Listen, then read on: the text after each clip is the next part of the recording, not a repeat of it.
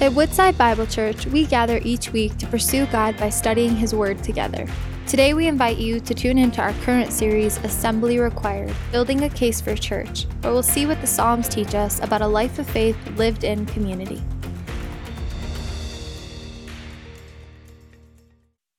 Well, good morning. I'm glad that you're here with us this morning and excited to be able to open God's Word with you this morning. We're in a series called Assembly Required. I had to think about that for just a second. Assembly Required, and this summer we're looking at some particular psalms and passages that will help us think about what it means for the church to be together. What are the priorities and the important realities that we should embrace as a church family as we gather this morning? And so we're going to pick up the psalm that you just artistically saw displayed and mentioned there, Psalm 51 this morning. So if you would open your Bible with me to Psalm 51, I'd love to read that passage for us. Let me invite you to stand. I'm going to read this for us and pray. And then we'll jump into this next priority of the church as we look at God's word together, okay? Let me read from Psalm chapter 51. This is to the choir master, a psalm of David, when Nathan the prophet went to him after he had gone in to Bathsheba. Have mercy on me, O God, according to your steadfast love. According to your abundant mercy, blot out my transgressions. Wash me thoroughly from my iniquity and cleanse me from my sin. For I know my transgressions and my sin is ever before me. Against you, you only have I sinned and done what is evil in your sight, so that you may be justified in your words and blameless in your judgment. Behold, I was brought forth in iniquity, and in sin did my mother conceive me.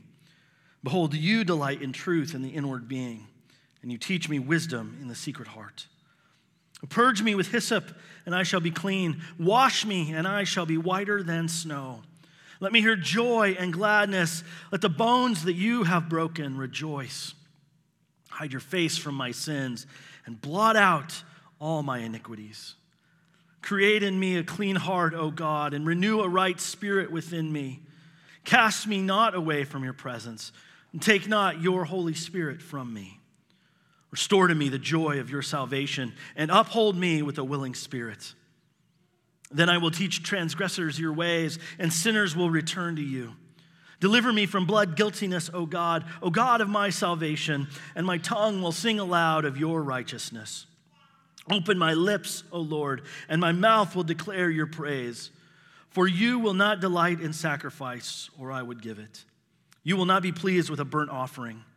The sacrifices of God are a broken spirit and a broken and contrite heart, O God, you will not despise. So do good to Zion in your good pleasure. Build up the walls of Jerusalem. Then will you delight in right sacrifices, in burnt offerings and in whole burnt offerings. Then bulls will be offered on your altar. This is the word of God. Let's pray.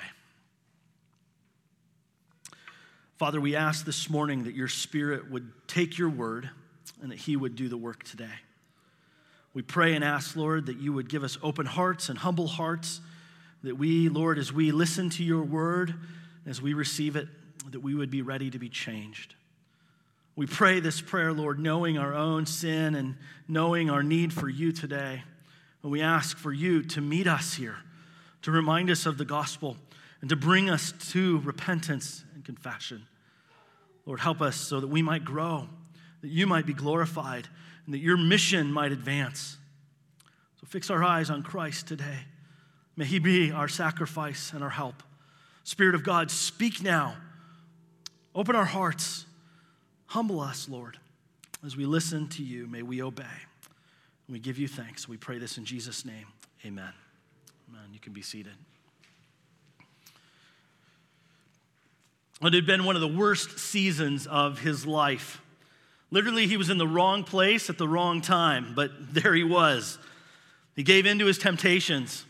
Using his position of power, he at best seduced and slept with a young woman who was married to another man. At worst, he objectified her, overpowered her, and raped her. I would say that adultery is probably too tame a word to describe his actions. Yet after learning what he had done and learning that he had impregnated the woman that he had given himself to, that he had taken, he realized he had himself on the horns of a dilemma. Her husband was out of town on business, and there was enough knowledge among his inner circle that they knew that he was responsible. The child conceived was his.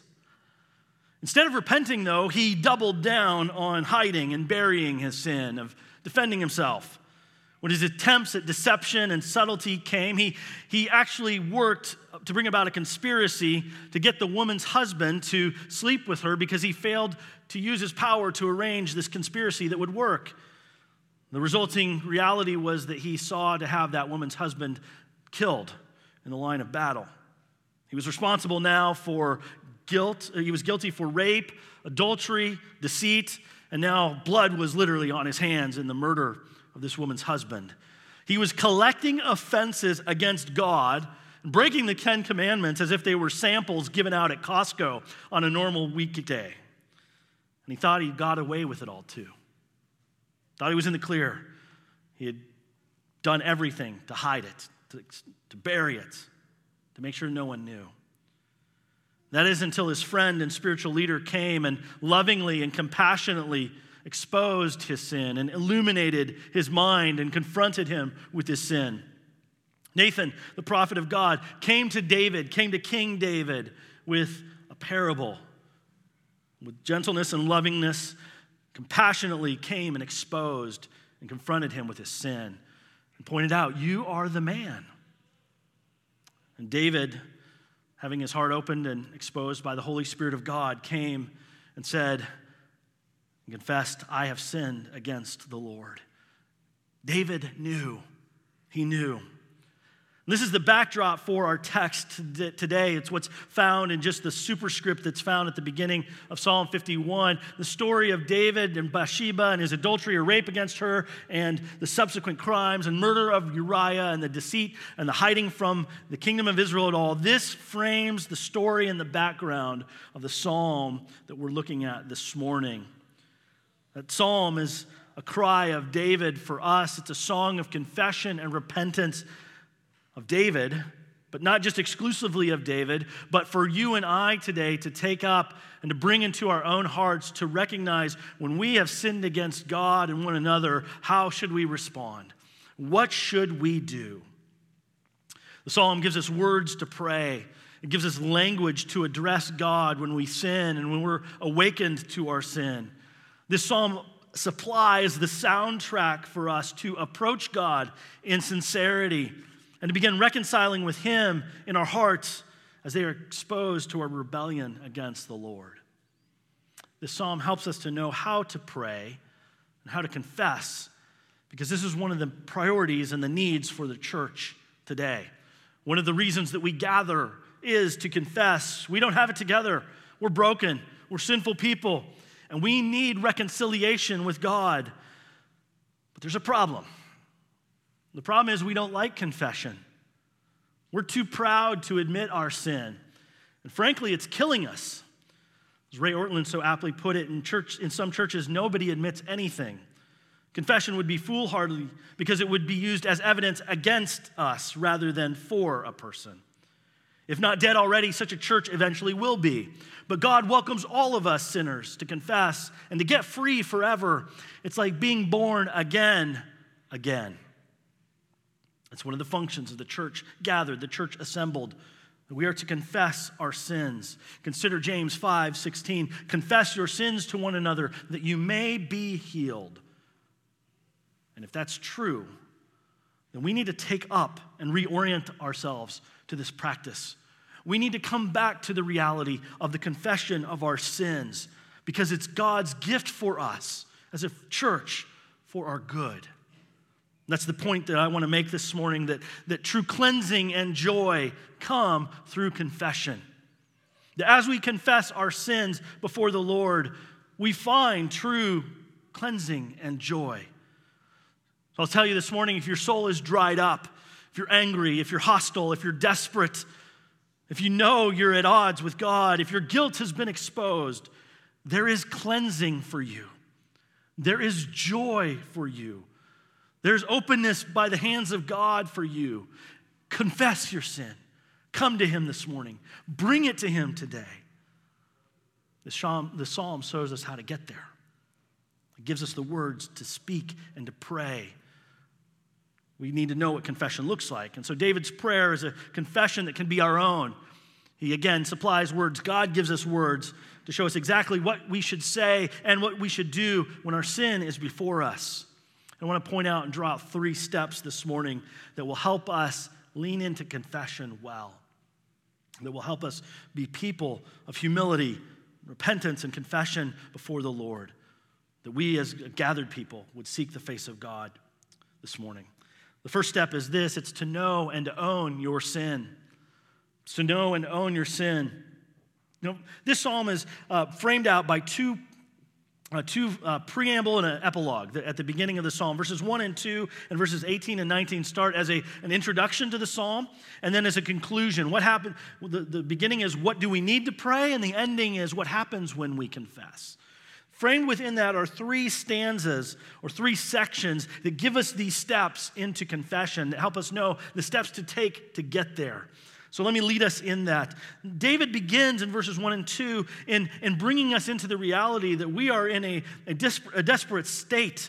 If we'll have the eyes and the heart to see it, we will see that verses 1 and 2 need to be our prayer as well. He says, "Have mercy on me, O God, according to your steadfast love. According to your abundant mercy, blot out my transgressions. Wash me thoroughly from my iniquity. Cleanse me from my sin." This is where the prayer starts. It's where we must start with God if we're to be reconciled to him. God, I need your mercy. I need your help. I need your grace. Supply to me what I need, because I'm in a ditch. I'm in a hole. I'm in the pit. I have no help. So have mercy on me, O God. But David here doesn't just launch a prayer for mercy off into the cosmos, hoping that some deity out there in a way will hear and respond. He prays this knowing his God. He knows who the God that he seeks and prays to is. He builds his cry for mercy based on God's nature. Have mercy on me, O God, according to your steadfast love. He knows the Lord, a God slow to anger and abounding in steadfast love and faithfulness, a God who will forgive to generation after generation. This is what he knows of his God, who is one who is full of steadfast love, who is abundant in mercy. So he's standing on solid ground. He's standing there saying, this is God who you are, this is who you've revealed yourself to, and I can come to you and cry out to you for mercy. And maybe you need to see that picture and reality of God's nature this morning to start off with. When you come to confess your sin before the Lord, you're not coming to a God who's fully vengeful, ready to tear you down and blow you up and destroy you. God's heart is for you. He's ready with arms wide open and with compassion and love to care for you, to heal you, to restore you. God, in his mercy and tenderness, is saying, come to me, children. Deeply compassionate. Out of his steadfast love and mercy, you can come to him. And this is what David is asking for. Here's what he wants. God, blot out my sin. Take away my transgressions. Wash me thoroughly. Cleanse me from my sin. David here is asking for nothing less than him to have a clean slate. His sins to be removed. The term blotted out here means the idea of completely taken away or annihilated. As if I never sinned, David is saying. As if this never happened, like there's no record against me any longer. Take away my sin. Remove it. I mean, think about David here. Think of the context here. This is a massive ask. He's an adulterer or rapist even, a murderer. He's led poorly. I mean, it's just everything here, and he's coming to God. And he's saying, heal me.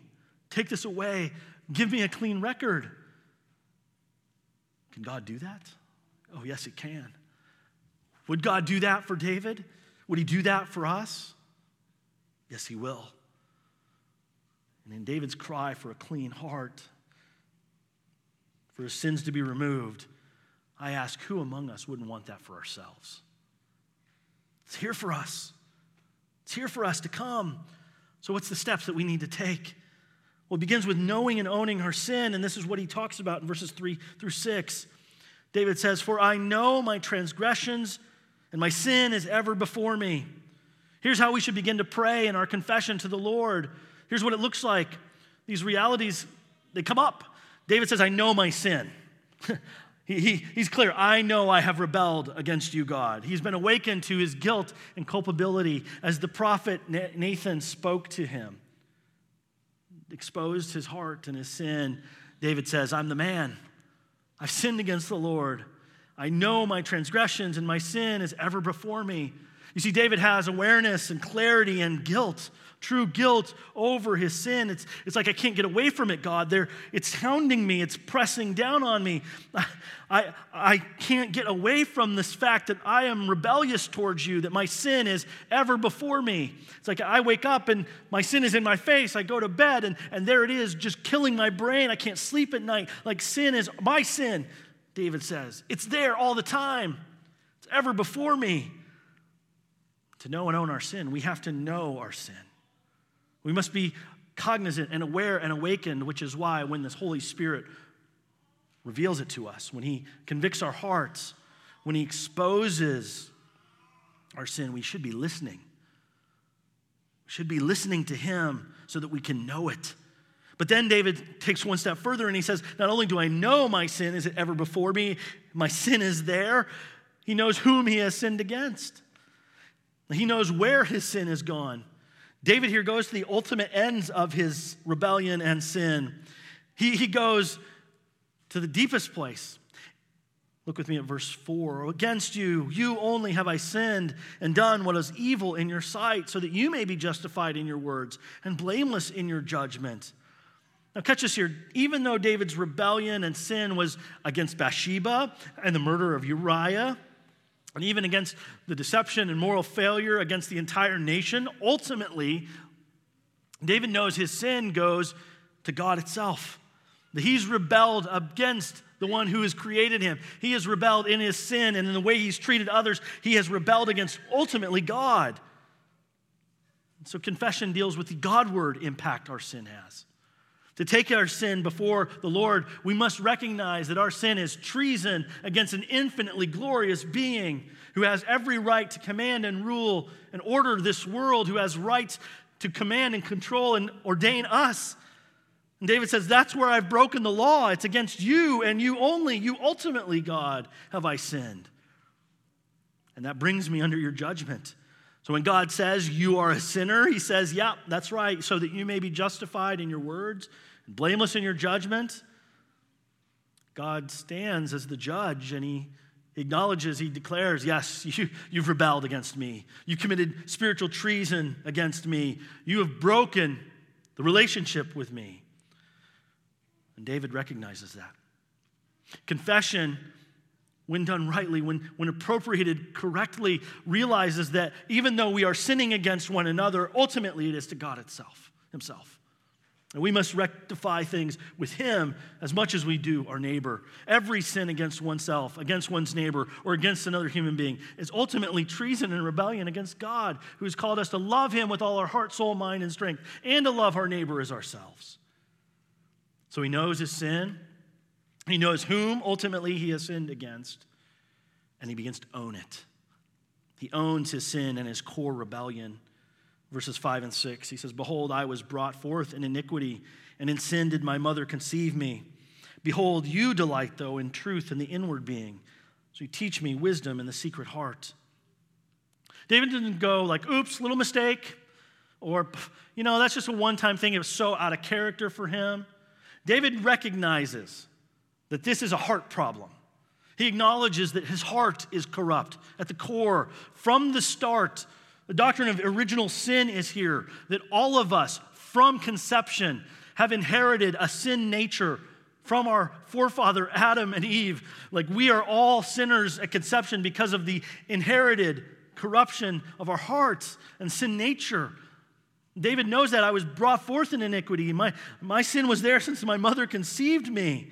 And that's where the gap is. The parallel words of behold in verse 5 and 6 kind of separate this for us. Behold, I was born in sin. In sin did my mother conceive me. And then the contrast. But what does God desire? What does God want? Behold, you want truth in the inward being. Truth in my heart. You teach wisdom in the secret heart. And that's where the gap is. I've lived this way, but you long for me to live righteously. I've lived in sin and rebellion, and you've called me to live in holiness and righteousness and wisdom. And there's a huge gap here. And David begins to own that. He doesn't pass the buck. He doesn't place blame on someone else. He doesn't try and justify himself or say this was just out of character. That's not me. No, he owns it. I am corrupt from the core, and there's a gap between you and me, oh God, and that's the difference here. And this is where confession has to start for us.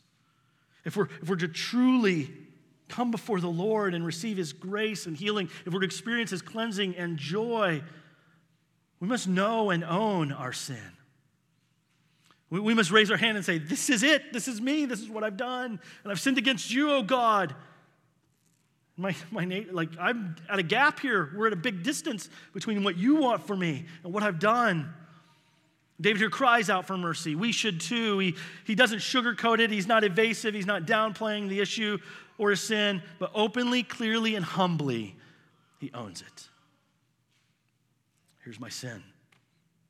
Here's my heart. Here's where I'm broken. If we don't take this first step of owning and knowing and owning our sin, we will not take the next few steps. And we won't find cleansing and healing with the Lord. We won't find reconciliation with him. So this is why it must be the first step. To give any mercy from God means that we know and we own our sin. And if we do that, we can then take the next step. The next step is this, that we would beg for inner transformation. As David is wrestling with the conviction of his sin from the Holy Spirit, as he knows where he has fallen and broken God's law, as God has exposed his heart and his separation and the gap that's there, he cries out for inner transformation. He pleads and begs God to cleanse him. He says, purge me with hyssop, and I shall be clean. Wash me, and I shall be whiter than snow. David's asking for cleansing of the heart. He's saying, go down to the core. When he prays, purge me with hyssop. Hyssop was used in the sacrificial system of the Old Testament for the sacrifices and blood offerings. You may remember the children of Israel in Egypt getting ready to leave the land, and their God told them on the plague of the firstborn that if they would take and kill a lamb, a perfect spotless lamb, and take the blood of the lamb with a hyssop branch. It's a plant, a hyssop branch. Take a hyssop branch and dip it in the blood, and then place the blood on the doorpost and on the frame. There the Lord will pass over their home and save them. It was an act of faith that they put blood on their doorpost as a way to signify we trust God and his word here. It's an act of faith as we look forward or look back to the blood of Christ. And here David is saying, in the way of sacrifice, in the way of cleansing, Lord, trusting in the blood, as it were. Cleanse me, purge me. He's bringing to mind the elements of the sacrificial atonement to atone for his sin. He invokes that moment. And here he gets at the need for sanctification, for sacrifice and purification. That sacrifice, David recognizes, is external to himself. That sacrifice is something that he cannot do. He can't cleanse himself. Someone else must cleanse him. That's an important reality regarding confession. Confession doesn't cleanse you. It's just owning up to your need for cleansing. Confession doesn't forgive you, but it brings us into the realm of God's cleaning and forgiving power. It brings us into the reality that we cannot save ourselves, but we are broken, that we are fallen, that we are rebels against God. And he must take care of our sin. He must do something for us. He must cleanse us. But he's not obligated to. He doesn't owe us that. He does that out of his love and mercy. David, in his anguish and in the sorrow of his sin, he says, let me hear joy and gladness. Let the bones that you have broken rejoice. Hide your face from my sins and blot out all my iniquities. He cries out to God, God, I want joyness again. I want gladness. I want healing. He knows that he has been in such a state that he probably can't sleep at night. His guilt is just pressing in on him. As he goes about his day, his sin is there in his mind and in his heart. He knows what he's done. Everything is out of order. There's no satisfaction. There's no smile. There's no joy. It's anguish. And he knows that God is rightly disciplining him and correcting him. He says, you've broken my bones, as it were. But he goes back to God and he says, God, heal them. Restore them. In fact, he says, God, I want you to turn your face from my sin. I want you to vanquish and blot out my iniquities. God, would you create in me, verse 10, a clean heart and renew a right spirit within me. Don't cast me away from your presence. Take not your Holy Spirit away from me, but restore to me the joy of your salvation and uphold me with a willing spirit. See, David's prayer here, and the step he calls us to take, is to say, God, I can't fix this. I can't make this right. I can't clean myself up enough. There's no amount of good deeds that I can do that would tip the scale back into your good graces. I am completely at the bottom, and I need you to give me a new heart. I need you to cleanse me and give me a new spirit. I need you from the inside out to transform me. God, I need you to heal me so that my joy is there again, that I would know the joy of your salvation. He knows his heart is so far gone, his soul so entrenched in sin, that only one can save him, and that's God. This is what a true sinner's prayer really looks like. It's begging and pleading with God, God, transform my heart. David here is looking forward with faith in the promises of God, that God would make all things new, that he would provide an ultimate sacrifice for sin, that God would be the one to give him a new heart. This is what God has done for us in Christ Jesus. We don't go to a temple to sacrifice a bull or a goat for the forgiveness of our sins. In fact, the writer of Hebrews says that's insufficient. The blood of bulls and goats cannot cleanse us from our sin. For there to be true atonement, true reconciliation, there must be the shedding of blood of one who stands for us, and that is Christ. Jesus Christ is the sinless one who came for our salvation. He is the pure and spotless Lamb, the Lamb of God, the Holy One, who came for us. And as the writer of Hebrews says, without the shedding of blood, there is no forgiveness of sins. Jesus came and stood in our place. He became the substitute for us, where we deserve the wrath of God, where we deserve his anger and his fury against us. Christ came in the love of God for us, to stand for us in our penalty, to take the punishment we deserve. And so Peter can write and say, knowing that you were ransomed from the futile ways inherited from your forefathers, from the ways of your sin that came to you.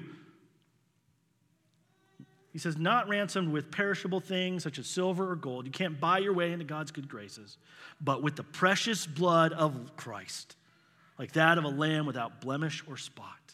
He reveals to us there has been a sacrifice for our sins. There has been one to cleanse our hearts and to make us new. Christ has died to ransom us and to give us new hearts by his blood and to send the Spirit to transform us. These things that David prays here as he begs for inner transformation are realities that we can embrace if we will come to the Lord in confession. We can pray, God, don't hide your face from me. Turn your face from my sins. Like, remove them completely. And God points to Christ and he says, child, if you believe, if you've trusted Christ, if you look to the cross, your sins are taken care of. They're covered under the blood of Christ.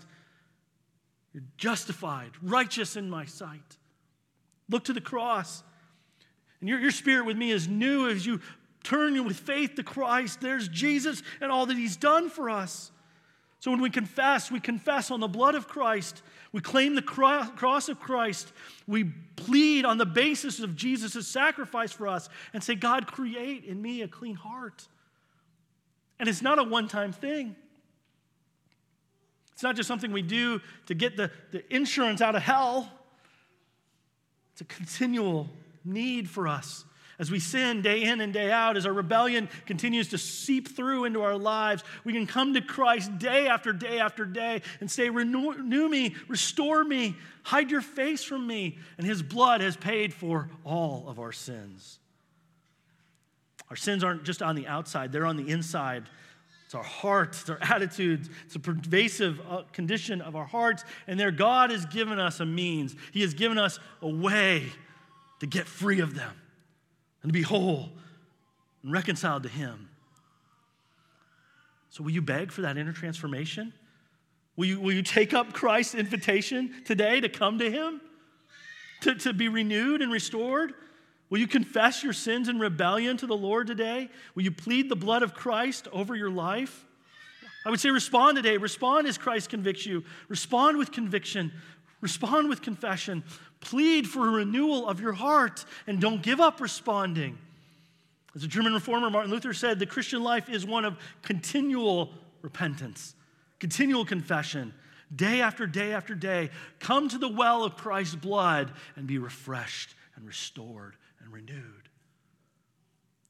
Be changed from the inside out. David knows and he owns his sin. And he takes the next step to beg God for a transformed heart, to plead with God for a clean heart and restored relationship with him, a willing spirit. If those steps are taken then, what's the result of that? It's the third step. What's the result of that? When you have a renewed and restored heart, when God does something profound and wonderful for you, what happens next? It's the third step. It's to celebrate God's salvation. If your life is plucked up out of the pit, if you've seen that God does not hold your sin against you any longer, but he loves you, he calls you his child, he adopts you, and he cleanses you, what do you do with that? It's to celebrate. It's to rejoice. It's to proclaim. Look with me at verse 13, this third stanza. He says, then, God, as I know your salvation and your forgiveness, as I confess my sin to you and I know your mercy upon my life, then something happens in my heart. I will teach transgressors your ways, and sinners will return to you. Now, don't hear this wrong as if David is saying, God, if you forgive me, then I will do that. He's saying this is the result of what your forgiveness does. This is what happens when I'm truly cleansed by you. It just comes out. It's something that's there. I will teach these transgressors, and sinners will return to you. God, when you deliver me from blood guiltiness, and David had blood on his hands, lots of it, he says, my tongue will sing aloud of your righteousness. Oh Lord, open my lips, and my mouth will declare your praise. When you get freed of the pit of your sin, and you see God rightly and what he's done for you, his mercy and grace, I mean, how can you not talk about his kindness and forgiveness? How can you not tell other sinners there's a well of forgiveness? There's a life spring of joy and happiness. There is one who loves you closer than a brother. Go to him. That's what happens when we experience and know the grace of God as we confess our sins. Where there is God's grace, we open our hearts to the Lord and to one another. There is true freedom and celebration. You see, this is what God delights to do. It's his heart towards us, to forgive us. He loves to do that. He's inclined towards us. His arms are open wide, ready to forgive. So when we step into the light, when we confess our sin, when we cry out for inner transformation and we seek to be reconciled with God through the blood of Christ, he frees us. And he frees us to talk about him and to rejoice in him. When the burden has been lifted, it's happy days. It's joy. When the stain is gone, we get vocal about it. Is that what God's doing in your heart and in your life? What does God want from you? You say, okay, well, maybe he just wants me to beat myself up and do just radical penance for my sin. No, God's not looking for you to beat yourself up for your sin, although he wants, and there cannot be repentance and forgiveness without remorse and sorrow. We say, well, maybe God wants me to do religious deeds and practices to clean myself up. And again, I'd say no, although those things help identify our sin and help us walk in the light. David says this in verse 16, you do not delight in sacrifice, or I would give it. You will not be pleased with a burnt offering. Now there, David's not just brushing aside the entire sacrificial system that God had instilled for Israel, nor is he just brushing aside the reality that without the shedding of blood, there can be no forgiveness of sins. He's just saying, God, these external acts of religion, these external acts of practicing righteousness or salvation, they aren't sufficient to get to my heart. God, what you really want is verse 17, a broken spirit, a broken and contrite heart, oh God, you will not despise. If you think that you can just come to church and be here, or if you think that just reading your Bible and having a lot of Bible knowledge and being very intelligent about the scriptures and theologically precise, or if you think that your giving is enough to just get God to owe you one back and for him to forgive you because you've done all these things, no. It's not about what's on the outside. God's aiming at your heart. You can be full of the scriptures and full of pride. You can be full of yourself in that. God says, I want a broken heart. I want a contrite spirit. I won't despise that. And so when you humble yourself, our Father won't turn his heart away from you. He will welcome you. He will redeem you. He will restore you. Again, the scripture, God opposes the proud, but he gives grace. He pours out mercy and grace to the humble. Blessed are the poor in spirit. He said, just come to me. Humble yourself, and he'll lift the burden. And when that burden is gone, when the words and the truth of the gospel of Jesus Christ are spoken over you, that there is no condemnation for those who are now in Christ Jesus, anyone who turns to him will not be put to shame. For God so loved the world that he gave him his son, that whoever believes in him will not perish, but have eternal life. When those gospel words are spoken over you and the burden is lifted, we're free. Oh, we're free to delight in and celebrate and feel the weight of our sin lifted off our back to worship and to celebrate. And that's what repentance and confession does. It leads us to worship, and it leads us to mission. I mean, that's what this is all about here, right? I'm going to teach transgressors because my sin is freed, or my sin is gone, I'm freed. I'm going to proclaim and sing aloud your righteousness because I'm cleansed, I'm clear. Like getting out of jail and being told you're not guilty. You shout it out. What keeps us from sharing our faith and moving forward in mission? Could it be that we're just so proud and stagnant and holding on to our sin that we're just stopped under the weight of our sin? Could it be we've got our eyes so fixed on the wrong things and not the reality of the gospel, that we're foaming at the mouth about our passions but not about Christ crucified for sinners? That we're not about his grace for us? When that's the case, we miss the point, and we stall out under a lack of love, and we become unable to move anything of the gospel forward. We can't love God or our neighbors well. We just love our own agendas. So here's the point, the step. I'll just say it as the Bible says it, 1 John 1:9. If we confess our sins, he is faithful and just to forgive us of our sins and to cleanse us from all unrighteousness. Let that beautiful word sink into your heart. If we confess our sins, God, be merciful to me according to your steadfast love, according to your abundant mercy, blot out my transgressions. If we confess our sins, God is faithful and just based on what Christ has done for us on the cross to forgive us. Beautiful words. To forgive us and to cleanse us from all unrighteousness.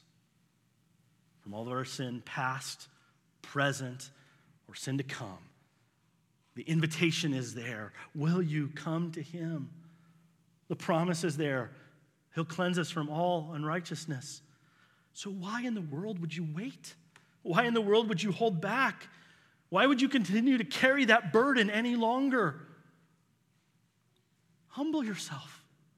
Confess to God. Confess to one another. Christ has died. We are forgiven. So come and know his free love and grace towards you. Confess and know his reconciliation towards you. experience his redemption, know and be restored to the joy of your salvation. And that's what the church must do. The conclusion of David's prayer here in verses 18 and 19 speak about what happens when a church, people of God, follow him in their confession, and they own their sin, and they cry out to him. David says, do good to Zion in your good pleasure. He's praying now, and he says, God, when we confess, when we come with this prayer to you, will you do good to us? Will you build up the walls of Jerusalem, the city of God, where God's people are humble, where they acknowledge him, they acknowledge their need. God builds that church. He builds that city. And then their external worship, their songs, their prayers, their offerings, their sacrifices, he receives. He delights in. But it starts with the heart. It starts with the heart of every one of us to repent and to confess and to know the mercy and forgiveness of God and to be cleansed. Come to him today. Own your sin. He's not going to beat you for it. He sacrificed his son already. He's going to embrace you and welcome you and love you and cleanse you. So come to him. Come to him. Let's pray. Lord, we do pray and ask that you would have mercy on us. That you would, out of your steadfast love and abundant mercy, blot out our transgressions. That you would wash us thoroughly from our iniquity, and that you would cleanse us from our sins. Humble us, O Lord. Give us a broken spirit and a contrite heart that you will not despise. So that your church is built up, that your name is glorified, that the mission advances, that you are known, that we as a church would be truly a city on a hill, cannot be extinguished. Do that here among us, O God, we pray. We ask in Jesus' name, amen. Thank you for joining us as we study God's Word together. We'd love to hear how God is moving in your heart and get you connected into the Woodside Bible Church family. Head to woodsidebible.org/contact to introduce yourself today.